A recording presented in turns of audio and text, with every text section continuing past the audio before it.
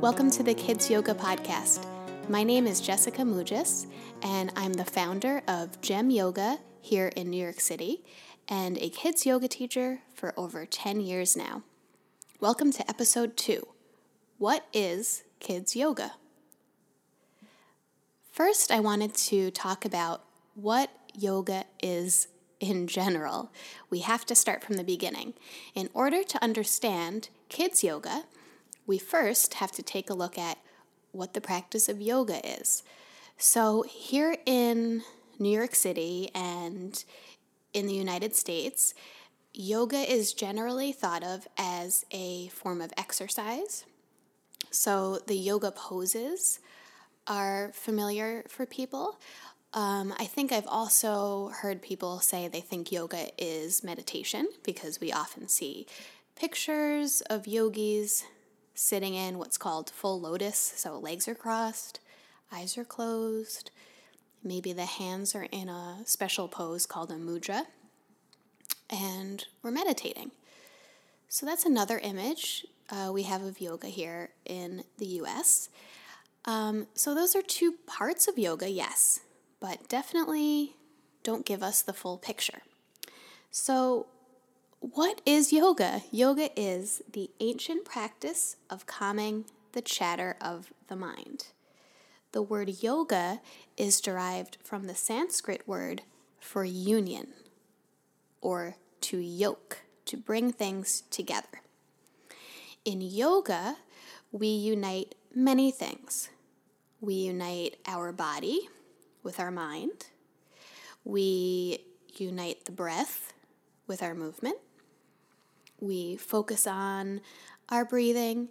We find connection with others, connection with our own body, connection with our emotions. And yoga actually includes 8 limbs. The limbs you can think of as branches of a tree. So if you can picture a big tree and the trunk of the tree is yoga. And then as we go up the tree, we have 8 separate branches that are growing out of this one practice of yoga. Each of these 8 branches are just as important as the other. They all contribute to the full practice of yoga. Okay, so the 8 limbs of yoga. The first limb, or the first branch in this tree that we're picturing, is pranayama. Pranayama is translated to mean breath control. So these are the breathing exercises that we see or practice in a yoga class. In a kids' yoga class, this is a very important element because how we breathe can change how we feel. It's a very simple concept, but if you can imagine as a child learning how I breathe can change how I feel, and having that kind of implanted in your brain at a young age, that's a powerful, powerful thing. So pranayama, breath control. Our second limb are the asana, or the yoga poses. So, downward facing dog, mountain pose, when you see people just standing up nice and tall with their feet underneath them, grounded, shoulders open, maybe hands are at the heart center. This is called mountain pose. There are countless yoga poses, and this is probably the most popular part of yoga and what people tend to think about. I can't tell you how often I hear people say, I can't do yoga, I can't even touch my toes. Or like, I can't do yoga, I don't want to go upside down and do all those crazy poses that you see on Instagram. So the yoga poses are just one branch of this tree of yoga. They're important, but they're not the only part. And guess what? You do not have to be able to touch your toes. You do not have to be able to or even have a desire to go upside down. There are seated poses. There are forward bending poses. There are back bending poses. There are standing poses. There is my favorite pose, Shavasana, which is a pose at the end of class where you lay on your mat. You release your whole body, and you just exist. Arguably, it's one of the most important poses in yoga. So just keep in mind that these poses are important. They're fun. Kids love them. You'll be surprised how naturally some of these poses may come to them. They may not. Some kids will like the breathing better.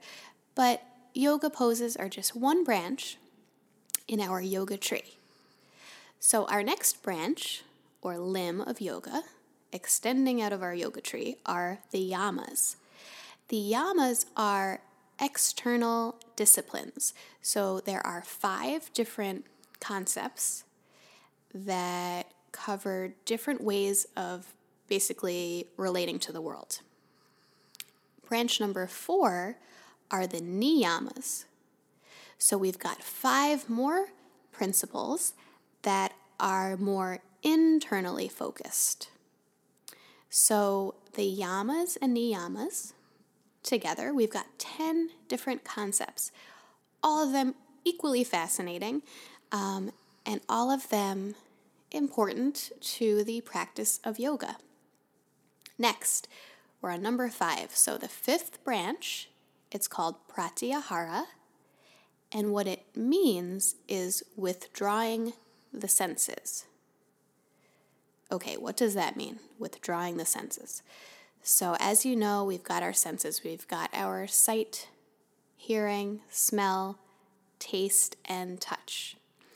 And pratyahara is a practice of taking away our senses to go internal. So for example, let's say we are in Shavasana, the pose I mentioned, laying on our mat at the end of a yoga class. Eyes are closed, right? So we're withdrawing our sight so we can go inside.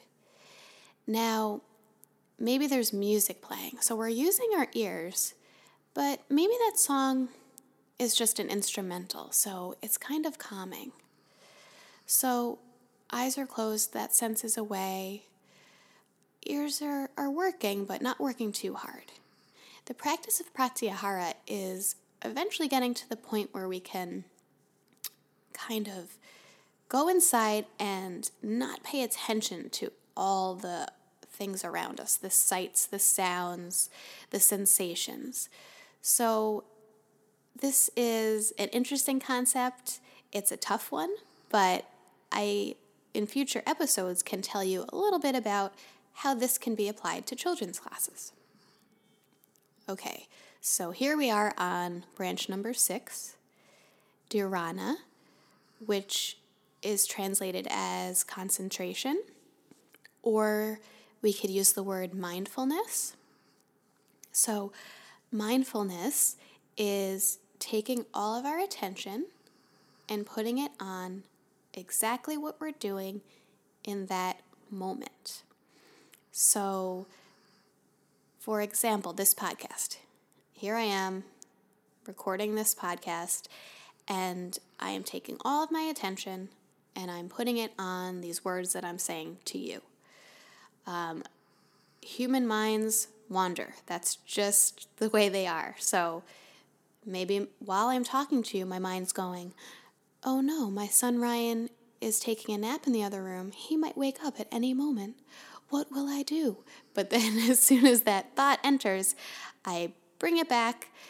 I kind of focus on my breath and I bring it back to the podcast. That's just an example. I've got my dog Romeo here, who, if you listen to the first episode I mentioned, he is breathing right at my side. He's a Rhodesian Ridgeback. He likes to do his yoga breaths, so he's sleeping and breathing extremely deeply. You might even hear him at some point. So my mind might wander over to him, notice him, and I bring it back. So mindfulness is taking your attention and being deliberate with it and focusing it on what you're doing in the moment. Dharana. The next branch, number 7, is dhyana, which is meditation. So all of those yoga poses, some that I mentioned, all of these poses we do are actually designed so that you are able to sit comfortably in meditation. Have you ever tried to just sit still, cross-legged, and attempted to meditate? So many people say, like, I couldn't do it, my mind's too crazy, I couldn't stay still, it was so uncomfortable.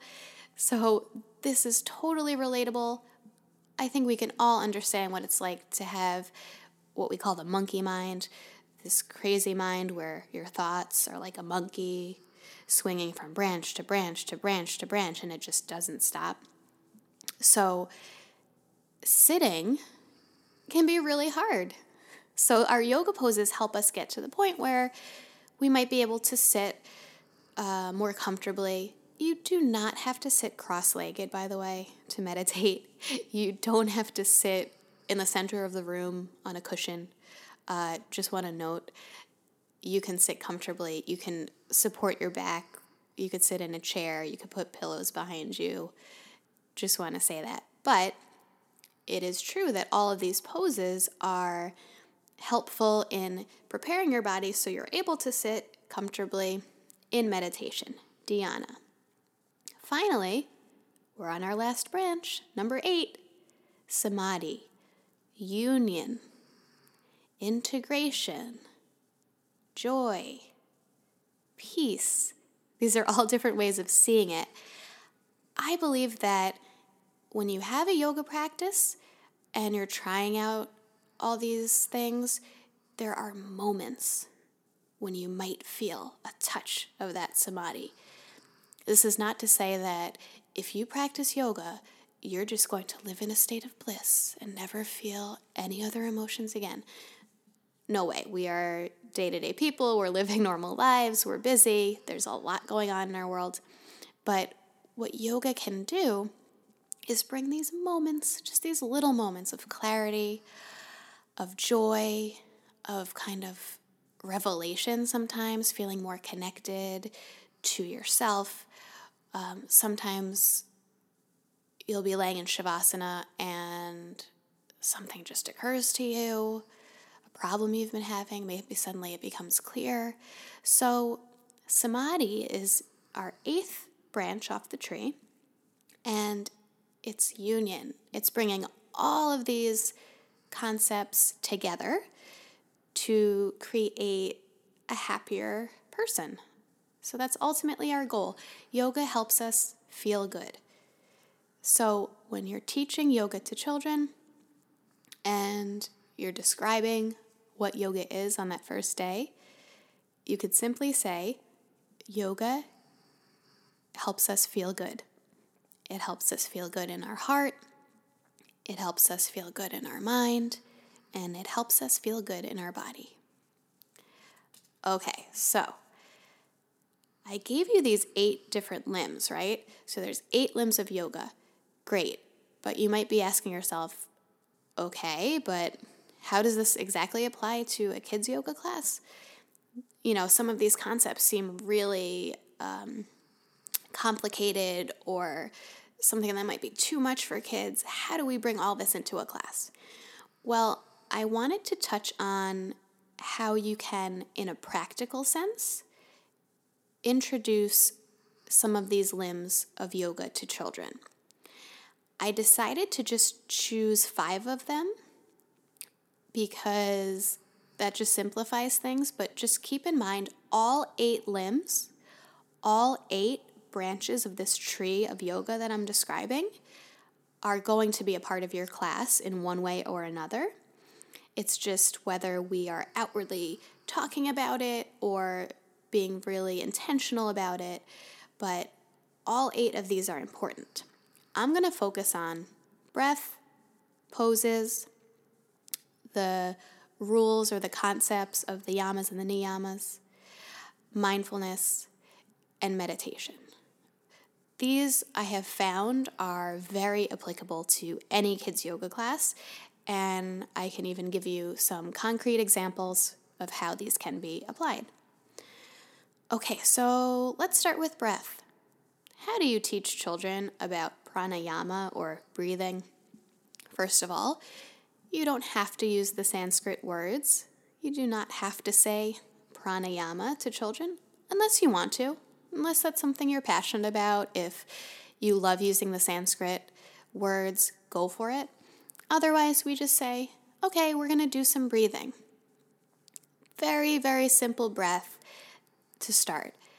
Belly breathing. So I'd like everyone to try this with me that's listening. If you're not driving or you're not walking and pushing a stroller, that's kind of how I listen to podcasts sometimes. If you've got your hands free and you can, take your hands, put them on your belly, and take a deep breath in through your nose and out through your mouth.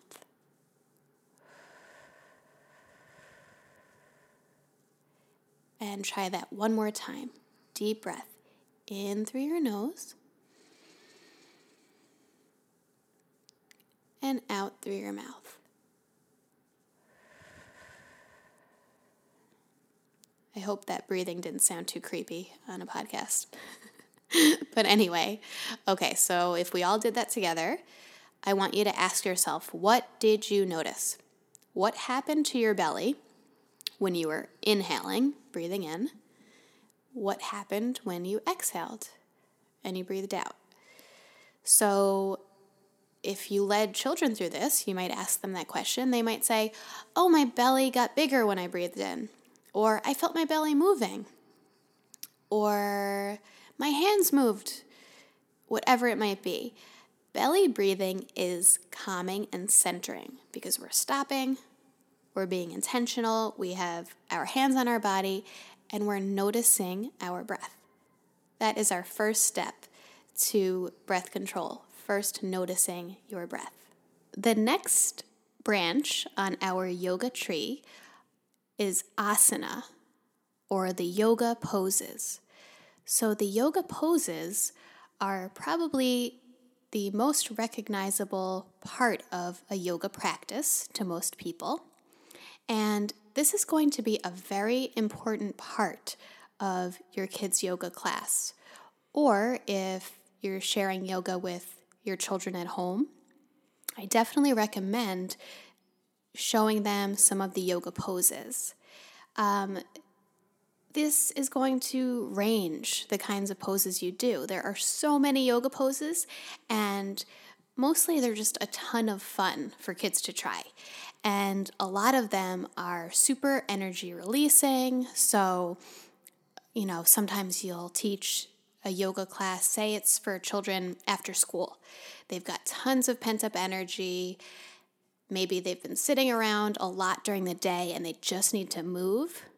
Or the same could go for your children. They get back from school. Maybe they just have a ton of energy stirring. So there are so many yoga poses you can try.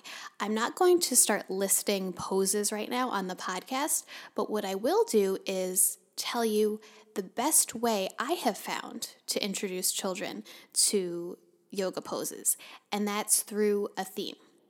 So your theme could be a trip to the zoo, or a ride in a safari, or going to the beach, or visiting Central Park. Whatever it might be, if you choose a fun theme that kind of groups the poses together into a story, children will be totally into it. What I like to do is choose a storybook and bring that to class. And then that storybook will serve as the basis for our yoga adventure. So if anyone's familiar with the book Brown Bear, Brown Bear, this is by Eric Carle. I highly recommend his books for young children especially. The illustrations are really vibrant. He wrote The Very Hungry Caterpillar, which a lot of people know. But his book, Brown Bear, What Do You See?, has a series of animals in the book.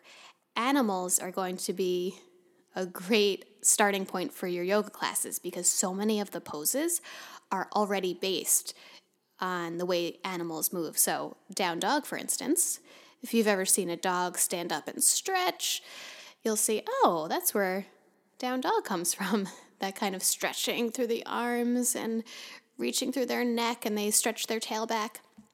So say you have the book Brown Bear, Brown Bear. Bring that to class or read it to your child. It starts, Brown Bear, what do you see? I see a red bird looking at me. Bingo, you got brown bear.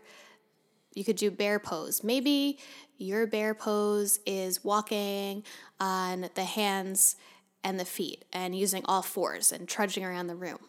Then we go to bird. Maybe your bird pose is balancing on one foot with your arms extended out. So we're starting to balance, which is a really great concept to bring into yoga. So you probably get the idea. Go through the book, use these animals and illustrations as inspiration for how the children can move their body. Okay, so the next branch on our yoga tree, I'm actually going to combine two. So if you remember, I mentioned the yamas and the niyamas, which are essentially concepts that we can think about and attempt to live by when we practice yoga. So there are 10 of them altogether. I'm going to use one as an example today, ahimsa. So that means non-harming. Okay, how do we bring this concept of ahimsa into a kid's yoga environment? First of all, keeping this thought in your mind, non-harming. So how you're treating yourself, how you're treating the children. For example, say you're leading a class, it's not going as you planned, it's just taking a turn, and you start talking to yourself, oh, what are you doing? You're not good at this. And you start having these harmful thoughts towards yourself. Okay, pause there. Remember ahimsa, non-harming, extend kindness to yourself, just like you're extending kindness to the children in the room. Take a breath. Okay, let's shift. Let's try something else, right? So seeing things differently.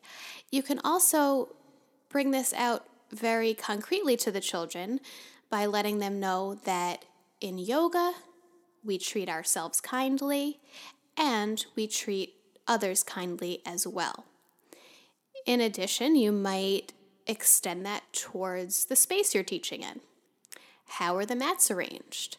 Are we using some props in class? Are we allowed to throw them around and not treat them with respect?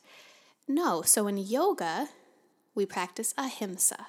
We're kind to ourselves, we're kind to others, we're kind to the space we're in, and we have respect. So that's just one example of how the yamas and the niyamas might come into play in your kids' yoga class. Okay, just two more. If you're still listening, I am so grateful. So we've got dharana, mindfulness, being in the present moment. So I talked about this a little bit earlier, but in terms of specifically how we bring this into a children's class, well, we notice our body in the pose. We ask questions. How does this pose feel to you? Where do you feel the stretch in the pose? Or maybe you've done a breathing exercise and afterwards you ask, how do you feel now that we did that breathing exercise compared to how you felt before? Do you notice a change? How does it feel in your body? How does it feel in your mind?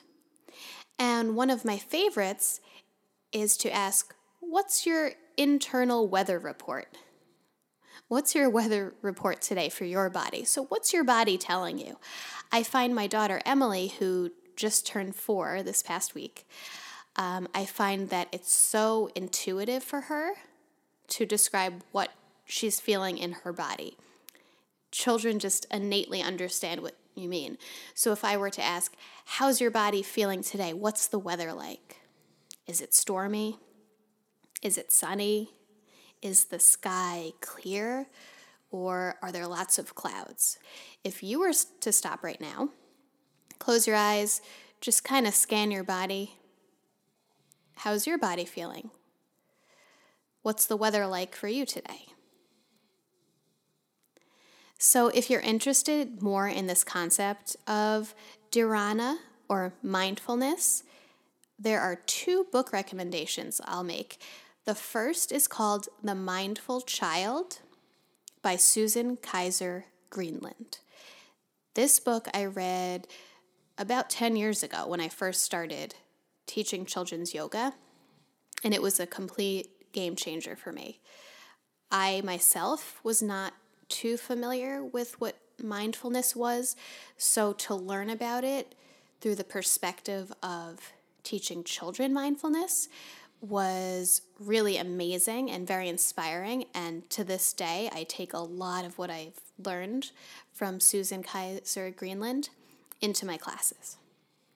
The second book I'd recommend is called Planting Seeds, and that's by the Buddhist monk Thich Nhat Hanh, along with some co-writers, and it's an excellent book. It gives you some fun exercises you could try at home or you could try in your classes, and kind of is a good beginner book for mindfulness practice in general. The last branch of yoga that is definitely helpful to have in your kids' yoga classes is dhyana, also known as meditation. So we all know what the mind is like, right? It's kind of chaotic. There's a lot going on in the mind. And meditation is simply a way of being able to sit with what is. And rather than get swept away in that monkey mind I talked about, where the monkey is swinging branch to branch to branch to branch and not stopping, we observe the mind instead. So then we notice what's happening. We don't get swept into all the thoughts and see them as being so real. We start to sit back, observe, and realize that, oh, okay, those are just thoughts. These thoughts do not define me. They're not who I am. They are separate from me. That sounds great, right? But how do you teach that to children? Well, there's a lot of ways that children can begin to meditate. The one I wanted to focus on in this introductory episode is visualization. This is great for adults too, by the way. So a visualization is basically a story that you'll talk the children through. I like to have meditation happen during that last pose, Shavasana, while the children are laying down, just because it's a comfortable position. They're not trying to sit up and feel super uncomfortable. By the way, if you do want to do a seated meditation with children, I recommend having them sit against the wall so their back is supported, so they don't feel the need to be trying to hold themselves up and feel super uncomfortable. So just think comfort is key. It doesn't matter what it looks like, it's what it feels like. So visualization. An example of a visualization would be a beach visualization.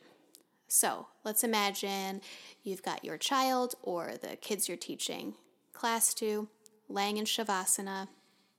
We want to set the tone. So lights are off or dimmed if you can.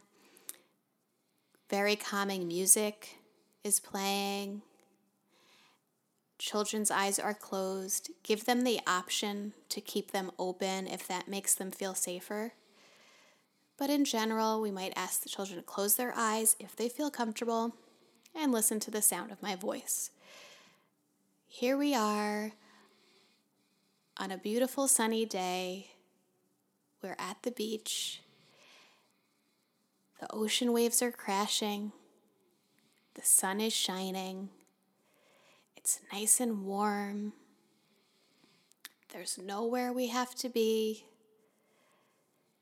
There's nothing we have to do except just be here now on this beautiful beach. What do you see around you on this beach? Are there other people there? Or are you alone? Do you see birds flying in the sky? What does the air smell like? Does it smell crisp and clean? Or do you smell the ocean? Take a deep breath. Just lay here on this beautiful beach and rest. So if you can imagine, if I'm talking children through this visualization, do you think it's going to be totally quiet? The answer is no, unless you've got maybe tween teenage, like the 12 and up, they might stay quiet, but younger than that, most likely kids are going to start saying out loud, "Oh, my beach, it's where I go in the summer," or "I'm with my family." So they're going to naturally want to tell you. That's totally awesome. Before you start, though, maybe encourage them to keep their thoughts to themselves, because afterwards we're going to share if we want to. That doesn't mean that they're necessarily going to stay quiet, but you could just encourage them beforehand to just listen and imagine, and I can't wait to hear what you imagine after we're done. They also might be moving around. They might be rolling around depending on their energy. They start folding up their yoga mat, or they start just talking about something else. That's all okay. We're not looking for perfection in kids yoga. We are just looking to introduce them to these concepts in a fun, in a warm way that keeps them interested. So remember, like I said in the first episode, kids yoga is messy. It's not going to look perfect, tied up in a bow. There's going to be unexpected things happening. There's going to be sounds. There's going to be talking. There's going to be laughing. This is all totally normal. Just keep in mind, at the end of the day, behind all of this that you're doing and all this preparation you might be making to teach, you are practicing yoga yourself. As you teach, you are practicing yoga yourself. And there's really nothing more powerful than who you are. Children are going to call your bluff, right? They know if you're not being authentic, kids are not having it. So all you can do is bring your authentic self to your class, keeping in mind all these 8 limbs of yoga, keeping these in mind when you're prepping for your class, in your daily life, and when you're in the room, just having this in the back of your mind, that yoga is all of these things wrapped up in one. If you found this helpful, or if you just have any questions or ideas, please email me. It's thekidsyogapodcast@gmail.com. Also, could you follow me on Instagram? It's the Kids Yoga Podcast. I'll be posting daily photos and some updates there. And if you enjoyed this episode, would you subscribe? It's so helpful. So once you subscribe, the weekly episodes are going to just show up automatically wherever you listen to podcasts. So currently, I'm on Apple Podcasts, I'm on Spotify, so wherever it is you're listening, if you subscribe, the episode is going to automatically download each Thursday. It also just helps more people find the podcast, the more subscriptions I get, so I really appreciate it. So thank you so much again for listening. I hope you can try out maybe 1 or 2 of these ideas I shared, and if you do, would you write to me and let me know how it goes. It starts with us. So let's practice yoga ourselves so we can pass on yoga to children. Thanks for listening. Namaste. This episode was sponsored by my son, Ryan Mugis. Thanks for taking a nice long nap so Mommy could record.